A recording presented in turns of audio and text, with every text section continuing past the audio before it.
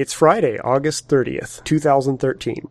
Welcome to episode 18 of Insert Content Here. Insert content here. Words intentionally unclear. Rap-ba-ba-dee-doo, bap-ba-ba-do-do. Insert content here. I'm Jeff Eaton, digital strategist at Lullabot, and your host for Insert Content Here. Every couple of weeks, we talk to people in the trenches of digital publishing and content strategy about the cool projects they're working on and the stuff that they're learning.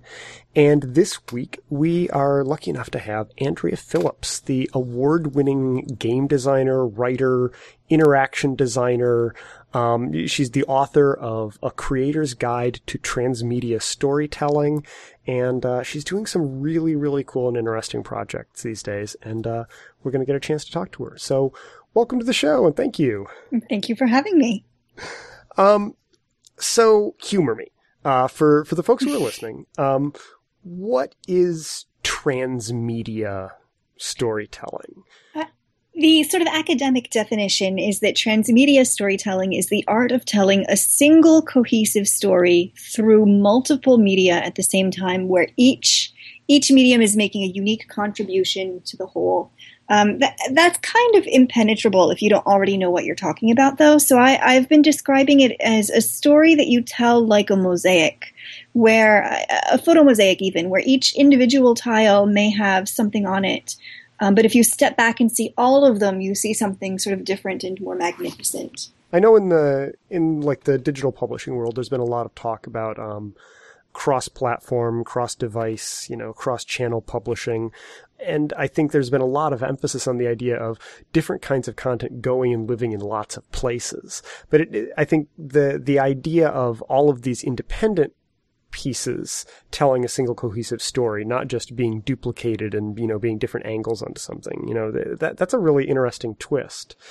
Who's building these kinds of projects? What kind of stuff, comes out in transmedia? There are a couple of different approaches right now. The most widely known is, of course, the Hollywood transmedia approach. Marketing budgets, in particular, for entertainment properties like, District 9 or HBO Game of Thrones, will pull together something. Actually, Hunger Games has a new campaign going just right now, even as we speak. Oh, it's the series of fashion blogs, right? Mm-hmm. It's all of this sort of fashion stuff, and there are fashion billboards going on. And the idea is to immerse the audience in the feeling of being in that story world. And what you're getting isn't a plot point really from these other media, but you're getting that sense of immersion and world building that might otherwise happen on screen or on the page. And it kind of lightens the load of heavy lifting that the core media have to do to get you up to speed. Yeah, I remember quite a few years back when I think it was The Matrix Reloaded, there was a game that came out that had a bunch of cutscenes that were they weren't scenes from the movie, but they were still they were the same raw material, same actors yes. and everything. And you actually got certain twists and additional chunks of scenes that weren't in the film, but revealed a little more of the backstory. Absolutely. The way I've heard it described best is it's like a character walks off screen on the film and then on screen in the graphic novel. It's sort of a continuous story, and which pieces of the story you see depend on which lens you're looking through at the time, whether you're playing the game, whether you're looking at the comics, whether you're watching the movie.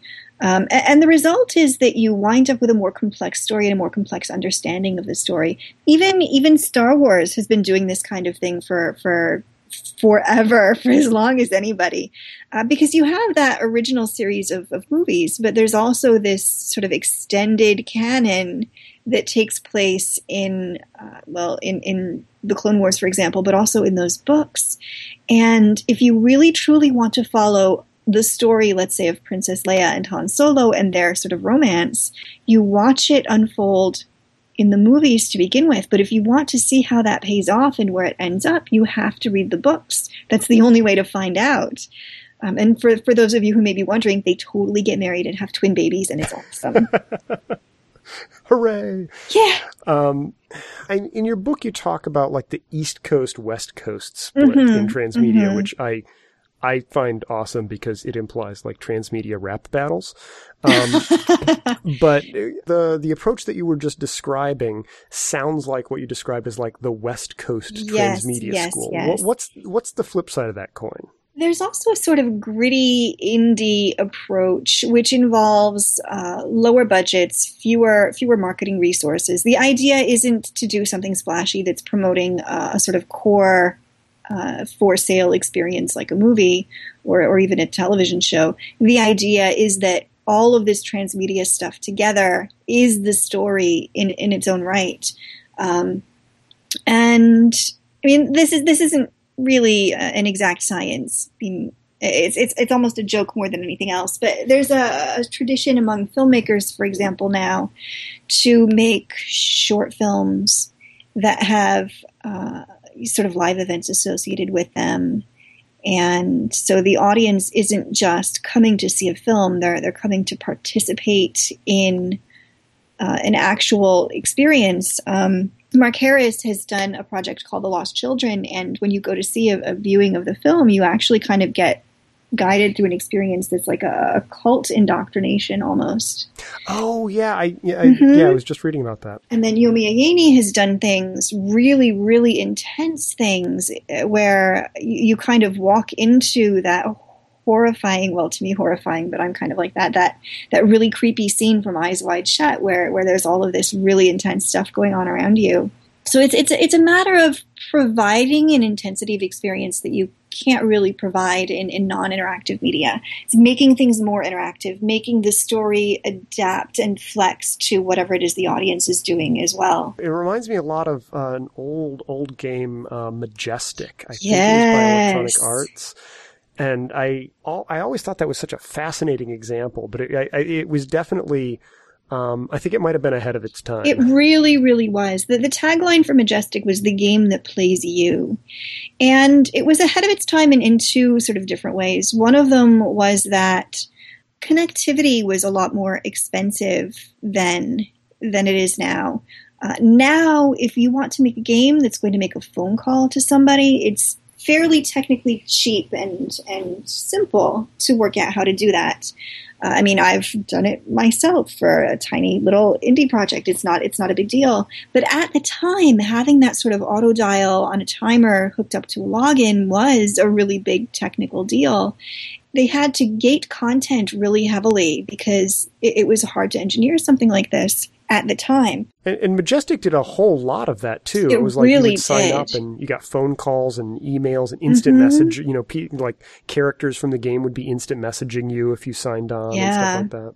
Now, the official story is that they pulled the plug on it in response to 9/11, at which point creepy, shadowy conspiracies no longer seemed like quite the thing to do. That's fair. But I think they're also fairly open about the fact that player numbers were not what they needed to be in order to pay off the incredible investment in technology required to make that game. And this is sort of one of my warnings about transmedia development in general. If something requires you to do a really, really big technology build in order to do your vision, you probably want to think about that really hard. I have not yet seen a project that required an enormous technology build that ultimately paid off. I mean, if you're talking about a Flash site, that's one thing, a really great Flash site. But if you're talking about building a whole new platform, like setting up new infrastructure, the most recent tale in that front is Fourth Wall Studios, which was developing rides, and I'm not sure if it's officially still under development or not. I mean, the studio still exists, but the story team for it has been gutted, and the company has definitely undergone a tremendous change in direction. And they were doing platforms. I'm not a believer in transmedia platforms as a winning strategy. I think it's much better to think about what resources you already have available and what story you want to tell and find a way to make it work. What kind of assets are involved in a transmedia project? What is the stuff to be managed? How do you begin breaking that stuff down? Every project is different. One of the things that I say about transmedia development is that the structure of the story and how you're going to tell the story is as much a point of creativity as the story itself and how people will interact with it. So it's not just about how you use Twitter. It's whether you use Twitter, whether you use Tumblr. I mean, social media is of course free and really, really effective when you use it the right way. But at the same time, blogging is free or really inexpensive, and you can do amazing narrative things just with those things, with email accounts on Gmail and whatnot. So you can create a really intense experience for somebody, even for a pretty big audience, just with free internet resources. Assuming that you're doing it sort of on your own and you're volunteering your own labor. When you start talking about paying people, it becomes a little more expensive, of course. One of the things that was interesting about Majestic at the time that it rolled out was that the number of different channels that were out there that could be leveraged that way, there were far fewer. You would talk about email and, chat rooms and instant messages and phone calls and faxes. Facebook hadn't been invented, and that was around the time when seeing a streaming video online was an incredible, amazing thing. If you can remember, it was amazing at the time. Well, yeah, that was 2000. That's like years before YouTube existed. Yep. Yeah, I can definitely imagine that would involve a whole lot of infrastructure bootstrapping. They needed the internet, and the internet wasn't quite there for them yet. Now, I think, unfortunately, that also limited the audience. The number of people who would be really into something like that on a sort of casual basis are larger now because we have our communication tools with us all the time. Yeah. And you're less likely to want to play a weird conspiracy thing and get phone calls to your house if your kid might pick up the phone. Whereas now, nobody answers your phone but you anymore. You mentioned this idea of, where the expenses lie and stuff like that. Like, what kind of models are creators using to fund these projects? I know you just finished a really successful Kickstarter project. My little goofy pirate story. There are a bunch of different models, and I think we haven't really explored everything that's possible yet. So, unfortunately, I say unfortunately, meanwhile, I'm as guilty of it as anybody. A lot of money comes from marketing budgets, not just entertainment, but for sort of other brands that want to provide an interesting experience for people so that people think of them more kindly, essentially. And you've seen, Levi Jeans has made Transmedia experience. Audi has. You've seen Covet, the Sarah Jessica Parker perfume. Really, really interesting projects in many cases. But marketing is, unfortunately, usually the splashiest, most fantastic stuff. But it's not always the most sort of artistic and worthwhile stuff. So I feel like we're suffering from this misapprehension that everything transmedia is marketing stuff, and that's not the case.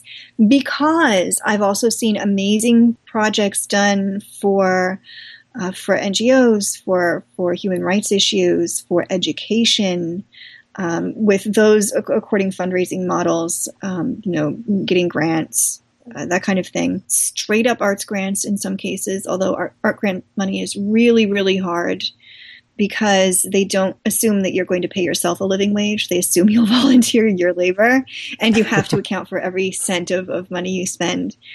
So it's by no means easy money. And then I actually think that Kickstarter has a lot of really interesting potential. Some great projects have come out of it. Some of the most ambitious transmedia projects I've seen haven't funded, unfortunately. There's an interesting thing in Kickstarter where if you can't fund, it may mean that nobody wants the thing that you're trying to make, a sort of an early warning system. And perhaps you should go back and think about how to make the thing that you're making more awesome before you make it. And then there's sort of the straight up getting money from your audience stuff where you can sell merchandise like the webcomic model or even subscription fees. I really, really, truly believe that we could support a pretty great industry of transmedia style experiences where people pay a modest subscription fee in order to have however many hours of experience over the course of a week, or even over the course of an afternoon. And unfortunately, most of the early games were completely free, and that set an expectation that this kind of experience would always be free. And so people are reluctant to even try to charge. The sort of first experiences most people had with Transmedia, like the I Love Bees campaign, I think that was promoting Halo. It was part of that marketing push that you were talking about. I mean, the first sort of alternate reality game, of course, was for AI, artificial intelligence, and it was called The Beast, and it was amazing and incredible and completely free, but somebody was paying for it, and that somebody was Microsoft and Warner Brothers. So what got you into Transmedia? How did that happen? I was actually a player for that game I was just talking about, the AI game. I was hanging around work one day, and a friend of mine on IRC, old-timey chat, sent me a link to a website that was hate speech against robots, basically. It was the anti-robot militia. And we're like, what is this? This is so weird. And then we started finding other websites associated with it.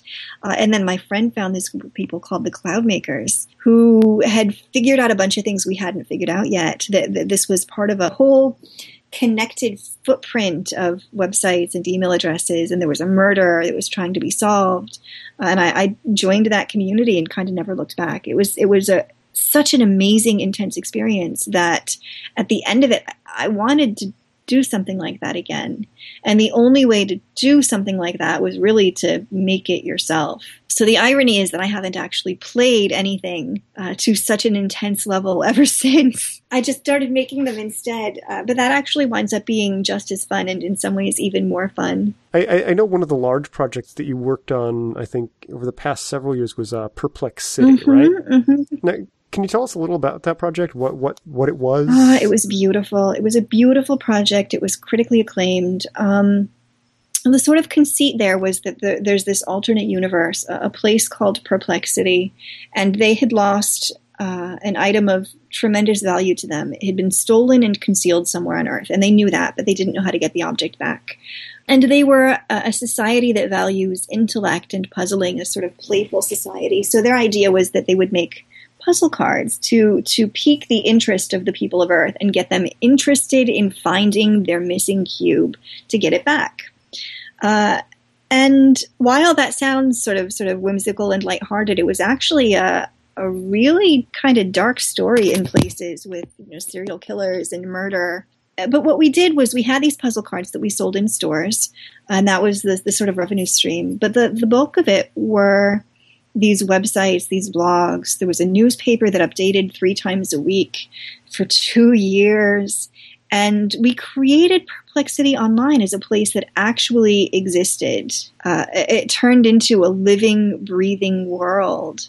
And it continued that way essentially until someone found the cube, and then they sort of severed the connection from Earth and sat back, and the game was over. One of the interesting things about this is, like, with all of these different facets and all of these different places where this stuff lives and goes out. I mean, there's always a risk that any given person who's playing this or participating in it is only really going to see one slice of that. Is that part of the magic of it, I guess? It used to be considered part of the magic. There was a lionizing of organic discovery in the early phases of the industry. This idea that people cherished an experience more if they stumbled on it, and there was nothing signaling that it was fictional.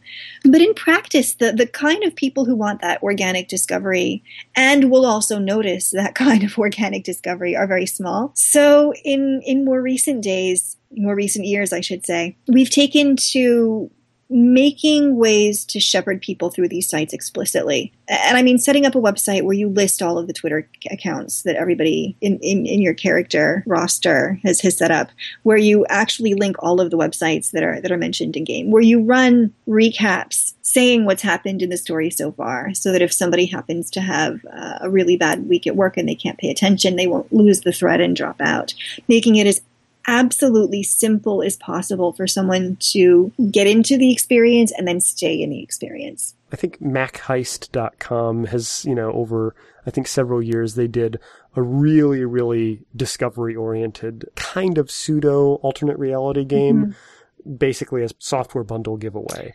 And a lot of that revolved around the entire community coming and, clustering around a bunch of puzzles and trying to, solve them and track down weird clues and stuff like that. They do that in a really elegant way, too, because on the one hand, if you're really deeply into it, you can make a contribution by, helping this sort of collective solving. But on a more casual level, I downloaded the Mac Heist app and I played a bunch of casual mini games and I got a reward for it.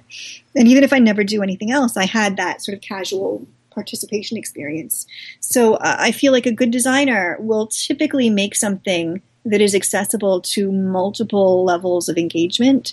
So if you are really just stopping by and you're not willing to do any work, you can still have a positive interaction with the story. But if you really, really want to dive into it, if you really want to dig and make a contribution, there's also a way for you to do that. I'm intrigued, but also a little intimidated thinking about the planning process that's got to go into something like that. I mean, what does it look like? I would imagine it can't be something that's scripted and choreographed from the very beginning. How do you approach the planning process for something like that? I mean, typically you start with structure and with story, right? Those are the two big problems you have to solve. So on the one hand, you kind of know who your characters are going to be, what your setup is, roughly where you're planning on going with the story. And then you kind of know what platforms you want to use, what resources you have to bring to bear, and which you don't. So you combine those two, and I find in writing it's actually the sort of squishy middle that's the hardest of any part of a story to write. It doesn't even matter to some extent what that stuff is, just stuff has to happen that logically brings you to the conclusion you have in mind, right? So it's almost easier to write for a transmedia experience because you can create a series of problems that need to be solved and then just kind of throw it out there, and the audience are the ones who have to actually get on with solving it. And you don't have to do that part. It's sort of like writing your own murder mystery where it's left up to the audience how Miss Marple actually tracks down the clue. So I can set up a couple of email addresses and I'll know what happened, and I may have a couple of specific challenges in mind that, let's say, you have to call a restaurant and convince the maitre d' there to let a couple have their anniversary dinner there so that the wife doesn't leave the husband, right? You can set up that interaction as a specific point of conflict where the audience is responsible for solving a problem. And then what happens after that may not necessarily have anything to do with the challenge. So if at the restaurant they have an encounter with the man's girlfriend, the marriage will not be saved no matter how hard the audience has been working toward it. And I find this actually makes a more interesting emotional dynamic for the audience than otherwise, because it's not just someone else that the story is happening to. It's them too. Their hard work is going to waste. And I think that was an element of Perplexity too. There was a character that everyone who was playing was trying to track down. And that character ended up dying in the game. And it really affected a lot of the audience. It was, they were emotionally invested in what had happened, what was happening to them. It really did. You're talking about Anna Heath, and the interesting thing about that is that we had always planned for Anna to die. It was in the outline from day one. Anna was going to die. It was necessary as a plot point for other things to happen later on in order for the killer to eventually be exposed, right? And we hit a point midway through the game where we realized that we had never really fleshed her out as a character, and we were worried that when she died, nobody would be sad. That was our big concern. She would die and no one would miss her. So we wound up making a site for her and to making her an interactive character where she hadn't been, simply to humanize her and make her someone that the audience related to. And then, of course, later she was gruesomely murdered. And the audience wound up feeling personally responsible for it because they had been helping her solve a series of mysteries. Oh, and like giving her clues to track down. They had and stuff sent like her that. out that night. They were the ones who told her where to go, where she was murdered. It was their fault because they knew it was dangerous, and they knew, her twin babies were at home waiting for her, and still they sent her out. So they didn't just feel sad, they felt guilty.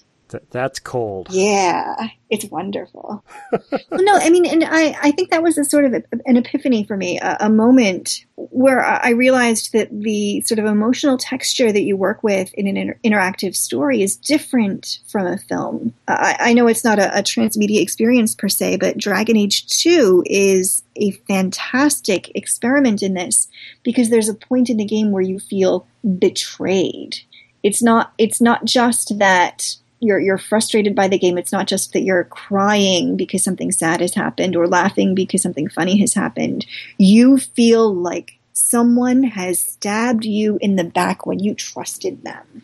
I don't think I'll ever be able to forgive Anders again. Yeah. It's just incredible and intense. And when you step back away from the feeling and you realize that that emotion was architected for you very specifically, you could never do that in a book. You could never feel like you were betrayed. And sort of coming back a little bit to a comment that you made earlier about platforms and like tools to support the process of doing this stuff. Given how varied, these projects can be, do you think it's possible to even build dedicated tools to support this kind of stuff? Or is it just a matter of leveraging the resources that are already out there to work with social media and manage blogs? I mean, there really are a couple of dedicated tools out there. I shouldn't talk smack about them. Rides was turning out to be actually a very interesting tool. And you may still be able to license it. It lets you sort of interact with video in real time. Social Samba is also a really interesting tool that I haven't been able to kick the wheels of too much. And it provides a sort of storytelling platform in Facebook, essentially, where you can create the illusion that characters are doing things on Facebook where they might not really be. And then Conductor is a tool that I know is being developed by Robert Pratt, and I'm afraid I don't know much about it, but it's intended specifically to be a transmedia platform for telling immersive and social media stories. I imagine at the end of the day, there's still just manual heavy lifting of building these different touch points. Yeah. I mean, it all depends on what you're trying to do.